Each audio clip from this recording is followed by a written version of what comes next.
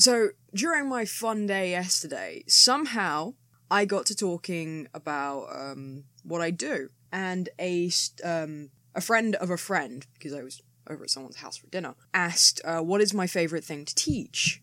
And I said, oh, most of my students like talking about, like, the medical and future applications for technology. And I said, what I love to teach, though, is what students don't find very interesting, which is transmedia storytelling and intertextuality.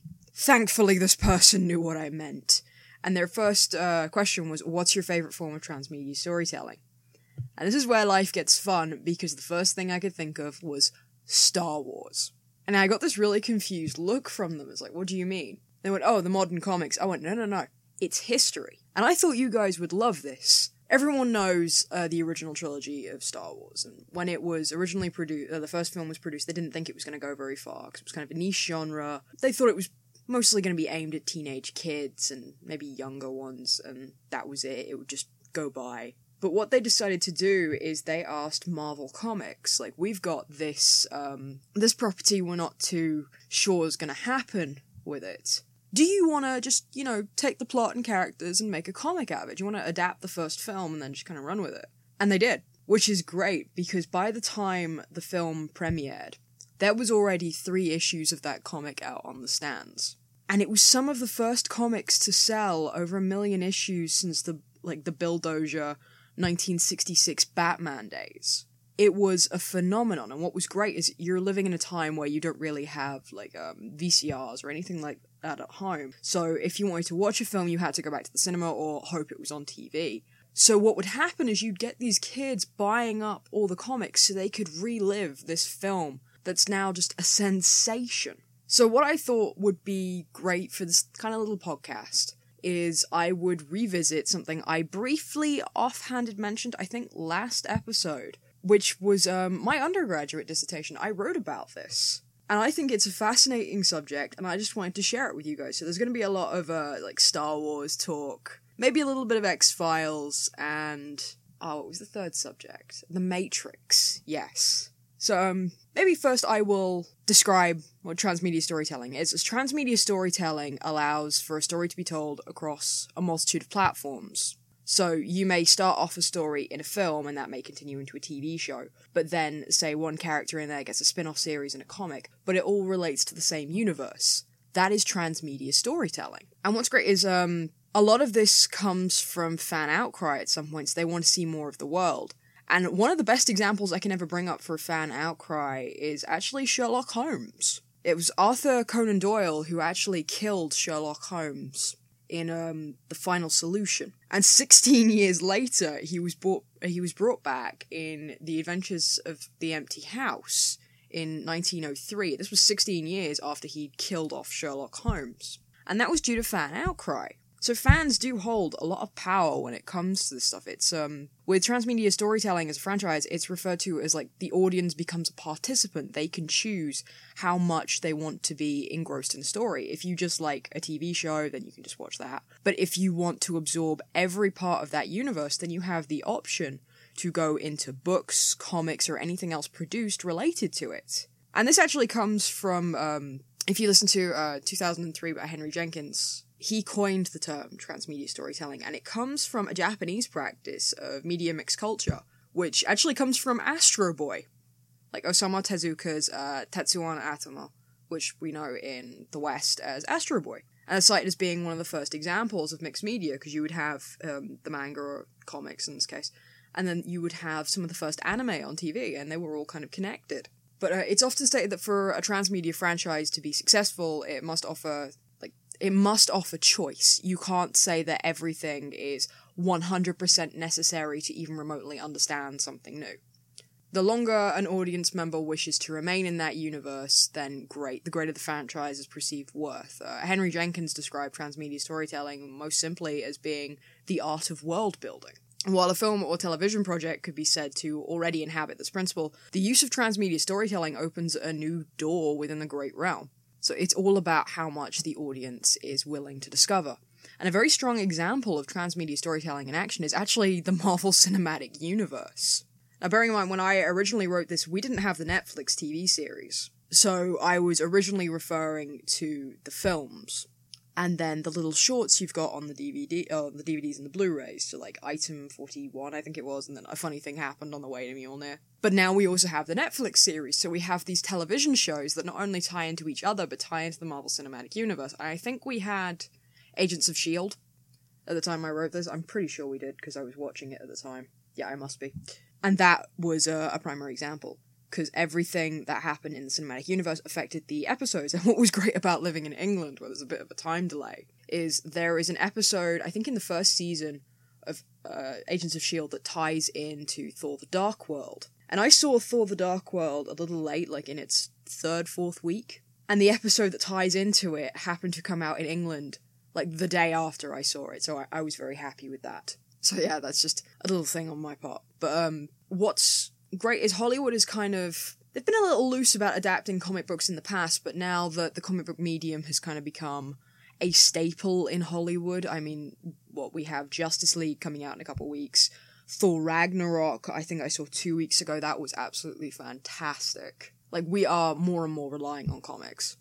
But comic books can and have provided the opportunity to discuss a wide and varied range of subject materials, as a form that can both reveal the mindset and the thinking of its characters, and also has a robust language for action. While the superhero genre is the most prominent in the comic book media, there are also several points in history where romance and horror comics have outsold their superhero counterparts, particularly after the Second World War. Despite the consensus that comic books are solely restricted to superhero and action-adventure subjects, perpetuated with big-screen adaptations of Kingsman: The Secret Service and The Dark Knight, it's important to remember that they are incredibly versatile, that the message should never be mistaken for the messenger. The genre possibilities for comics are just as open and broad as those available to film or television. Comics can and have explored multiple genres, characters, and themes, including, like, real-world reenactments such as Mouse, which obviously took place in World War II and is just a stunning piece of work in itself. But then could also include the sweeping space drama, like The Ballad of Halo Jones by Alan Moore and Dave Gibbons. Gibson, rather. I keep saying Gibbons, it's Gibson. I'm so sorry. Some film and television shows are adaptations themselves of properties that may not appear to be even related to comics at first glance, such as the French film Blue is the Warmest Colour, and The Diary of a Teenage Girl, which just strengthens the proof of the comic book medium's versatility. This is the problem. When I say to someone comic books who isn't really a comic book reader, they assume the only thing I'm talking about is superheroes or action fare. But there is so much that could be told through comics that just makes it such a versatile medium. It's just as, if not more versatile, as TV and film, or even books. I hate when people kind of stronghold comics into being just one thing, like they must be action-orientated. But the great thing is that the more people are realizing it, the more they realize they can use comics for this medium of expanding a world that has nothing to do with superheroes. So despite the wide variety of choice genre-wise, the most common genres used for adaptation and transmedia purposes are actually, like, science fiction and fantasy. The science fiction genre in particular is one that never fades. It may pass out of fashion for a time, only return in updated garb, as Broadwell and Thompson put it. If you are a film student, I'm sorry, I just brought up Broadwell and Thompson. I'm not even a film student, and I can't stand hearing Broadwell and Thompson. The science fiction and fantasy genres are already open to world building, thanks to their origins as evolutions from fantastic voyage tales. And so it's natural that they would be the most frequently experimented with in the transmedia practice. However, the idea of a tie-in comic may be seen in some circles as relatively unremarkable and of little interest to any other than die-hard fanboys looking to fill the gap between television series, as Danny Fingeroth puts it. Nevertheless, they can also be seen as examples of what Henry Jenkins refers to as metatext, offering readers a chance to experience the characters and hallmarks of their series outside of the screen. While there are numerous examples of transmedia storytelling in action, 3 notable entries, and the ones I kind of want to draw attention to today, are Star Wars, The X-Files, and The Matrix. Can you tell I'm a child of the 90s? I'm a child of the 90s who just remembered they have a cup of tea next to them. The Star Wars franchise provides both an early and prime example of transmedia practice at work. When Star Wars was in the process of being released, it became imperative that attention was drawn to the project through other medias due to the distributors' and executives' lack of faith in the project. It was decided that attracting early attention through comic books would be an ideal choice. And approaching Marvel Comics Stan Lee and later Roy Thomas with the proposal for a 6-issue adaptation, distributed so that the 3rd issue would be available before the film opened. This culminated in a 107-issue run spanning all 3 films, the time in between, and the aftermath. At the point of issue 7, the comics transitioned from an adaptation to a transmedia franchise. With the phenomenal success of the first films, the Star Wars comics became some of the first since the Batman, Dozier, Finger, and Sampler Jr. days of 1966 to 1968 to sell over 1 million issues. The Star Wars adaptation brought a whole new interest to comics in a decade where there was much... I really can't speak today. The Star Wars adaptation brought a whole new interest to comics in a decade that was, for the most part, a slow one, thus cementing Star Wars as a prime transmedia franchise incredibly early in its lifetime. It's worth noting that at the time, the printed comics were the only way to re-experience the Star Wars films without returning to the cinema until their eventual home release, leading to comics' high sales rate. Marvel used this opportunity to expand the franchise's lore through the use of its characters, mythology, and settings, and while the franchise was still young, provided a number of baselines for later entries. With the constraints of writing around both Episode 5, The Empire Strikes Back, and Episode 6, Return of the Jedi, the comic was able to develop and explore details that the films could not explore due to time and budget restraints. The great thing about comics is what you can show is not restrained by your budget, it's restrained by what the artist can draw in your imagination. And even then, probably very good ways of getting around it if the artist is good enough. But focusing and developing on stories with the rebels dodging the Empire and thus the surrounding movies, fighting one-off aliens, rogue Imperial, barons, and bounty hunters, with the comics having to wax and wane between adapting a new movie and telling original stories. I kind of think of this as the modern anime practice, where they're trying to adapt a manga but then they catch up to it, and you have these long filler arcs. Like, that's probably the best example I can give. Especially if you look at, say, Dragon Ball Z or Naruto, or something that just had insane filler arcs. Through the adapted and expanded work, the comics were able to keep that prior work alive, giving it an afterlife, thus retaining interest in the property during the absence between films. The impact of the original Marvel run could still be seen, not only in the franchise's comic book successes, but also in the most recent entries, The Force Awakens, and now Rogue One, and then soon The Last Jedi, which I cannot wait to see. I have my tickets booked. I'm seeing Force Awakens, and then at midnight I'm watching The Last Jedi, and I can't wait, because I booked mine like 3 days after they went up, and I can't believe I got tickets. No, most noticeably, in its depiction of a looming threat arising after the Empire's falls. The initial Marvel run was one of the first entries in what is referred to as the Expanded Universe, the collective term for the Star Wars franchise, crossing multiple films, comic books, novels, such as Heir to the Empire, specials, cartoons, and video games, including The Force Unleashed. Essentially the definition of a transmedia franchise. By 1987, Marvel had ended its run on the franchise. Merchandising came to a halt by 1985. Star Wars fever had largely subsided. During the beginning of the 1990s, Dark Horse Comics had come to acquire the license with Star Wars Dark Empire from 1991 to 1992. They proved themselves more than capable of maintaining the expanded universe, as well as breathing new life into a franchise by reigniting interest. Many have come to hold the Dark Horse entries in a high regard, able to stand head-to-head with the classic films in regards to quality. Despite the casual film fan remaining largely ignorant of the expanded universe, or having little to no desire to dive into the material that provided the franchise with a far greater level of depth than the films could alone. With the acquisition of LucasArts by Disney in 2012, the previously built expanded universe became non-canon.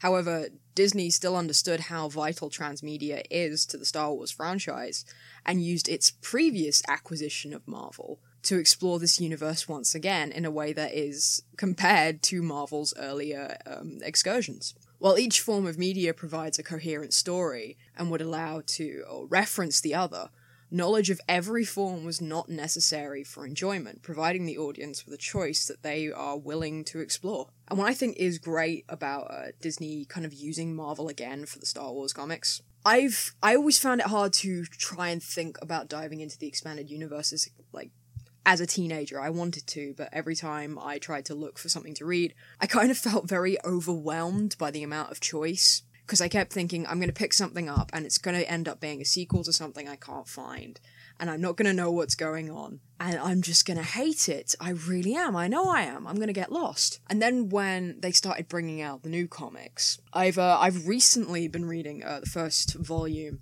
of the Jason Aaron Star Wars run, and then I read Mark Waid's Princess Leia, which was really good. I liked it, and I have a friend of mine who won't stop recommending the Darth Vader one. And I must admit, a little while ago, I was in a store and I was reading it, and there was this bit with, like, an evil C-3PO who goes to shake Darth Vader's hand, and then says, probably best not, because this is how I exterminate people, or something along those lines. And I must admit, it's high on my list of things to read. So if there's anything else in the Star Wars, like, comics universe you think I should read or anyone else should read, leave it in the comments, because I just want to read more stuff. I really do. But what's great about Star Wars franchise, and that as a transmedia example, is you can then look at something like The X-Files as well. Like, in the case of The X-Files, the franchise's use of transmedia provides a contrast to that of Star Wars in their choice of a serial-episodic structure in their comic books, a similar structure to their television show's own format. This would allow for installments to be presented or shown in an almost random presentation, with an episodic or serial-episodic structure in place when planning a transmedia world. Continuity and timeline become less of an issue. You could set any issue of a comic that's just one story anywhere in that timeline and not have to worry so much because it's just an offhanded story. This structure enabled the comic books to focus on a consistency of characters and mythology, while experimenting with settings and events. In the comics industry, these are usually referred to as done-in-one adventures, something the Golden and Silver Ages used to great effect. The X-Files lends itself to the structure remarkably well, containing various revisited storylines across multiple series and films, known as the mythology episodes, and a multitude of standalone stories. With this familiar setup already in place, it allows fans of the series to easily move over to the comics, and for those introduced to the X-Files through the comics to enjoy the series in a similar storytelling format. The episodic structure makes much more use of the audience's goodwill towards the characters as you visit them when all is normal, and not when they're facing certain death, thereby creating a deeper connection between the audience and the characters. The X-Files franchise was consciously built to be a cult series to attract the fan consumer market. With this cult status and fan base in place, expanding the narrative to new forms of media becomes a more attractive concept, as a dedicated fan base is ready to consume most media related to that franchise. With the television series being considered by many as the main continuity, the prospect of moving between screen and print may appear to cheapen the printed story perceived worth in the eyes of the consumer. This provides the challenge of proving the comic's worth, and that while the stapled pages of words and pictures may seem material and culturally flimsy, they are just as film can be, a vessel which can hold any number of ideas. In the case of the X-Files, the choice was made to bring a form of authorial ownership to the comics by reproducing the distinctive font of the brand logo and a created by Chris Carter banner to the cover and the content. This decision ultimately brought a sense of worth to the comics that they may not have achieved otherwise. In addition to the seeming lack of authority that tie-in comics may display in relation to their parent medium, the difficulty also arises as to how the comic portray key characters. While this is a problem not entirely unique to the X-Files franchise, as most transmedia franchises that feature an illustrated medium will encounter it at some stage, the illustrated representation of characters are a key component in the original Topps comics' success. A large part of the character's identity is not only developed through the script, but through the actors and actresses interpreting them. The original Topps line of comics would most notably attempt to sidestep the limitation by providing photographic covers of each of the comics. However, this did not solve the initial problem, as the characters depicted in the story are clearly hand-drawn caricatures. While many would cite Gillian Anderson's physical performance as Scully as being the defining element of the character, her gestures and her voice are distinctly Anderson's. In contrast, comics lack motion. The artist must, in his or her way, conjure a representation of not only the character's likeness, but their behaviour and mannerisms in the form of a static image.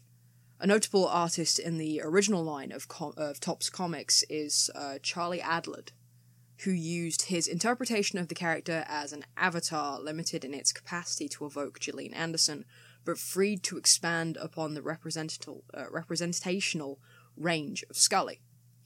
Adlard developed conventions of representing Scully that depicted the character's physicality and costuming without imitating Anderson's likeness, thereby using the example set by the actors as a framework in which to build upon, without betraying the essence or nature of the character. In a similar vein to that of the Star Wars franchise, The X-Files has seen a revival in both its comic incarnation and in its parent media, with a line of comics from publisher IDW continuing the series past its initial cancellation and the subsequent films. The X-Files I Want to Believe, I think that came out in 2008.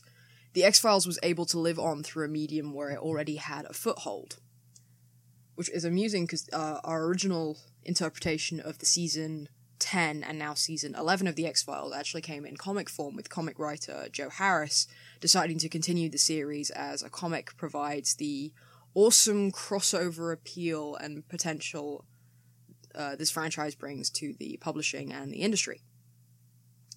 Due to the franchise's cult following, many long-term fans who did not read the comics have picked the franchise up in the comic book medium in order to dive back into the series, according to an interview with Allaire in 2015.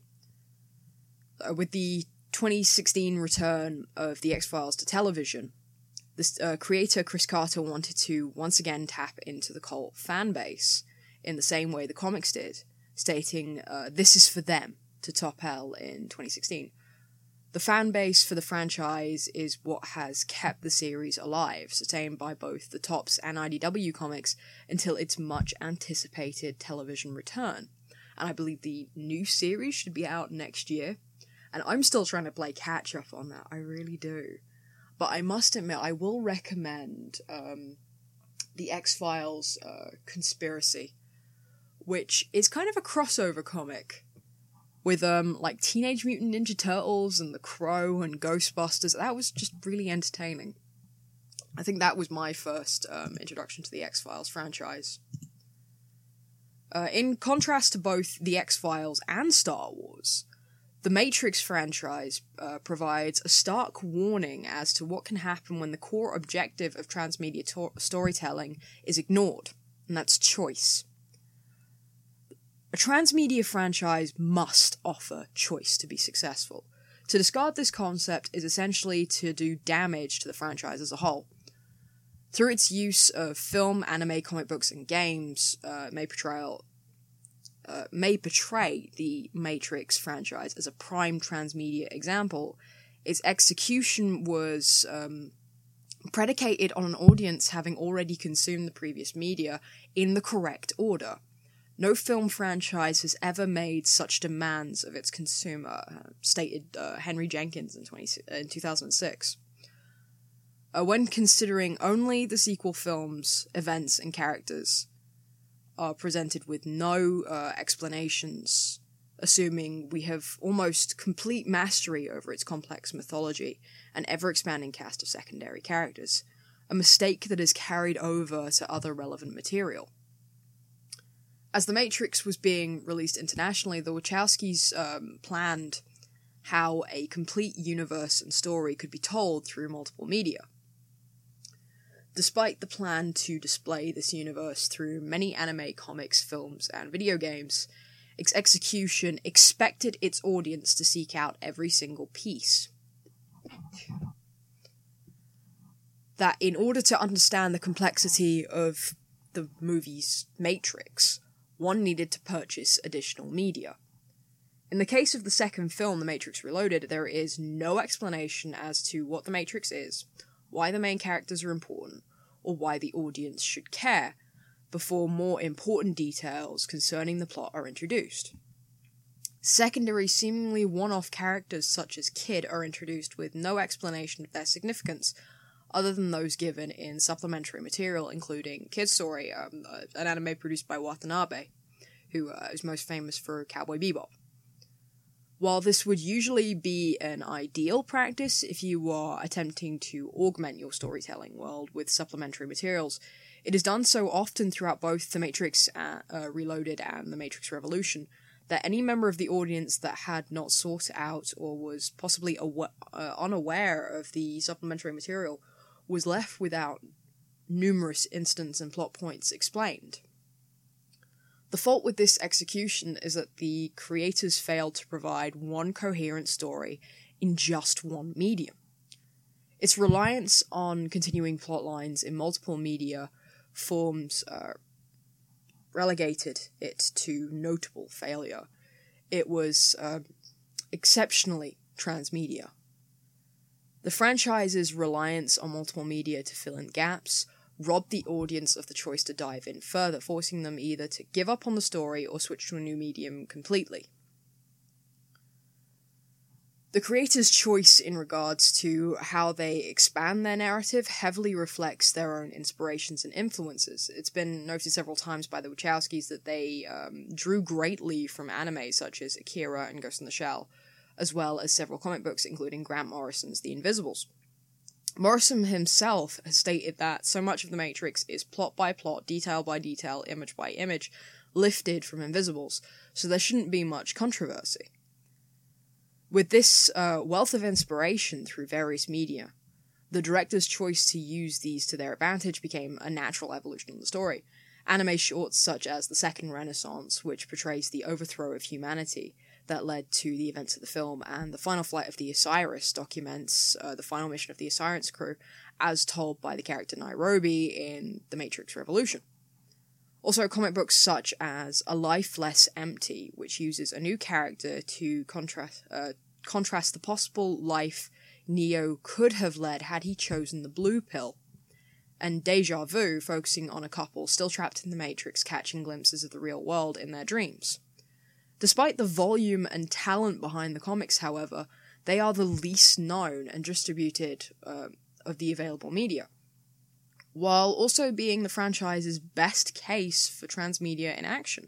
The stories told through the comics are centered around background characters and events, providing readers with a connection to the world around the main characters, building a greater mythology for the franchise. Possibly the greatest artifact The Matrix has produced for an example of transmedia done correctly is the short comic, Bits and Pieces of Information. Though the comic consists of only 8 pages, it requires no previous knowledge of the film, of the franchise, and provides a look at the catalyst for the franchise's history. The events shown are presented as everyday occurrence, such as B116ER's achievement as the first robot to kill a human. That requires no knowledge of what came before or after, but is reflected in the story of the Second Renaissance and became the originating plot point for the Matrix films. The comic introduced the pivotal figure of B116ER. The Second Renaissance builds upon Bits and Pieces of Information, which both form the backbone of the first film. Though the manner in which The Matrix attempted transmedia storytelling lacked an understanding of choice, it is a flawed experiment, an interesting failure, but that its flaws did not distract from the significance of what it tried to accomplish.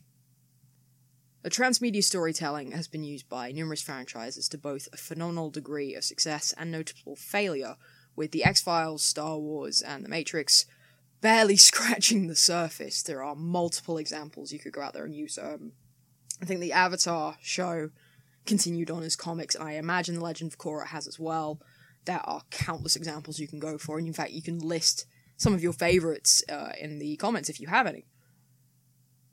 But the film and television industry's embrace the comic book medium has allowed both industries the opportunity to expand their narrative in a way neither format could achieve on their own, additionally prolonging a franchise's lifespan by keeping the narrative alive, giving it an afterlife it would never have had otherwise. The comic book format, due to its versatility, can and has been used not only to expand an ongoing narrative, but to reawaken long-dormant properties and reintroduce them to their original audience and a wider demographic that may have missed the initial release, with a lower cost of entry and less risk than a multi-million-dollar film or television project. Unlike film, television, and games, comics give the possibility for a creator from outside the mainstream industry to reach a mass audience, and for creators to experiment with the narrative alongside with audience feedback, providing a more open dialogue between creators, producers, and fans. With this free exchange, the audience can feel as though they are taking a far more active role, as well as that of an explorer able to navigate as they wish and influence the course set before them. The future of transmedia storytelling, not only on the IMAX-enabled surround sound screens, but also in the 4-color pages, will be forged as a contributor between fans and producers, creating broad new horizons toward which an audience can choose to set sail. So that is one of the most fascinating subjects in my head. It's just transmedia storytelling in comics. And I have now been speaking for almost 40 minutes, and my voice is really starting to hurt. So I hope anyone appreciated this or liked this or whatever. I'm sorry it's not more visual. But it was one of those things where the more I thought about it, the more I was trying to think of how would you edit that kind of video without breaking it into pieces. And I just love this whole subject as kind of one thing. This is why I chose to write about it in the first place, and why I want to expand on it later on in life. And if no one minds, I'm going to go rest my voice and finish my cup of tea. Till next time.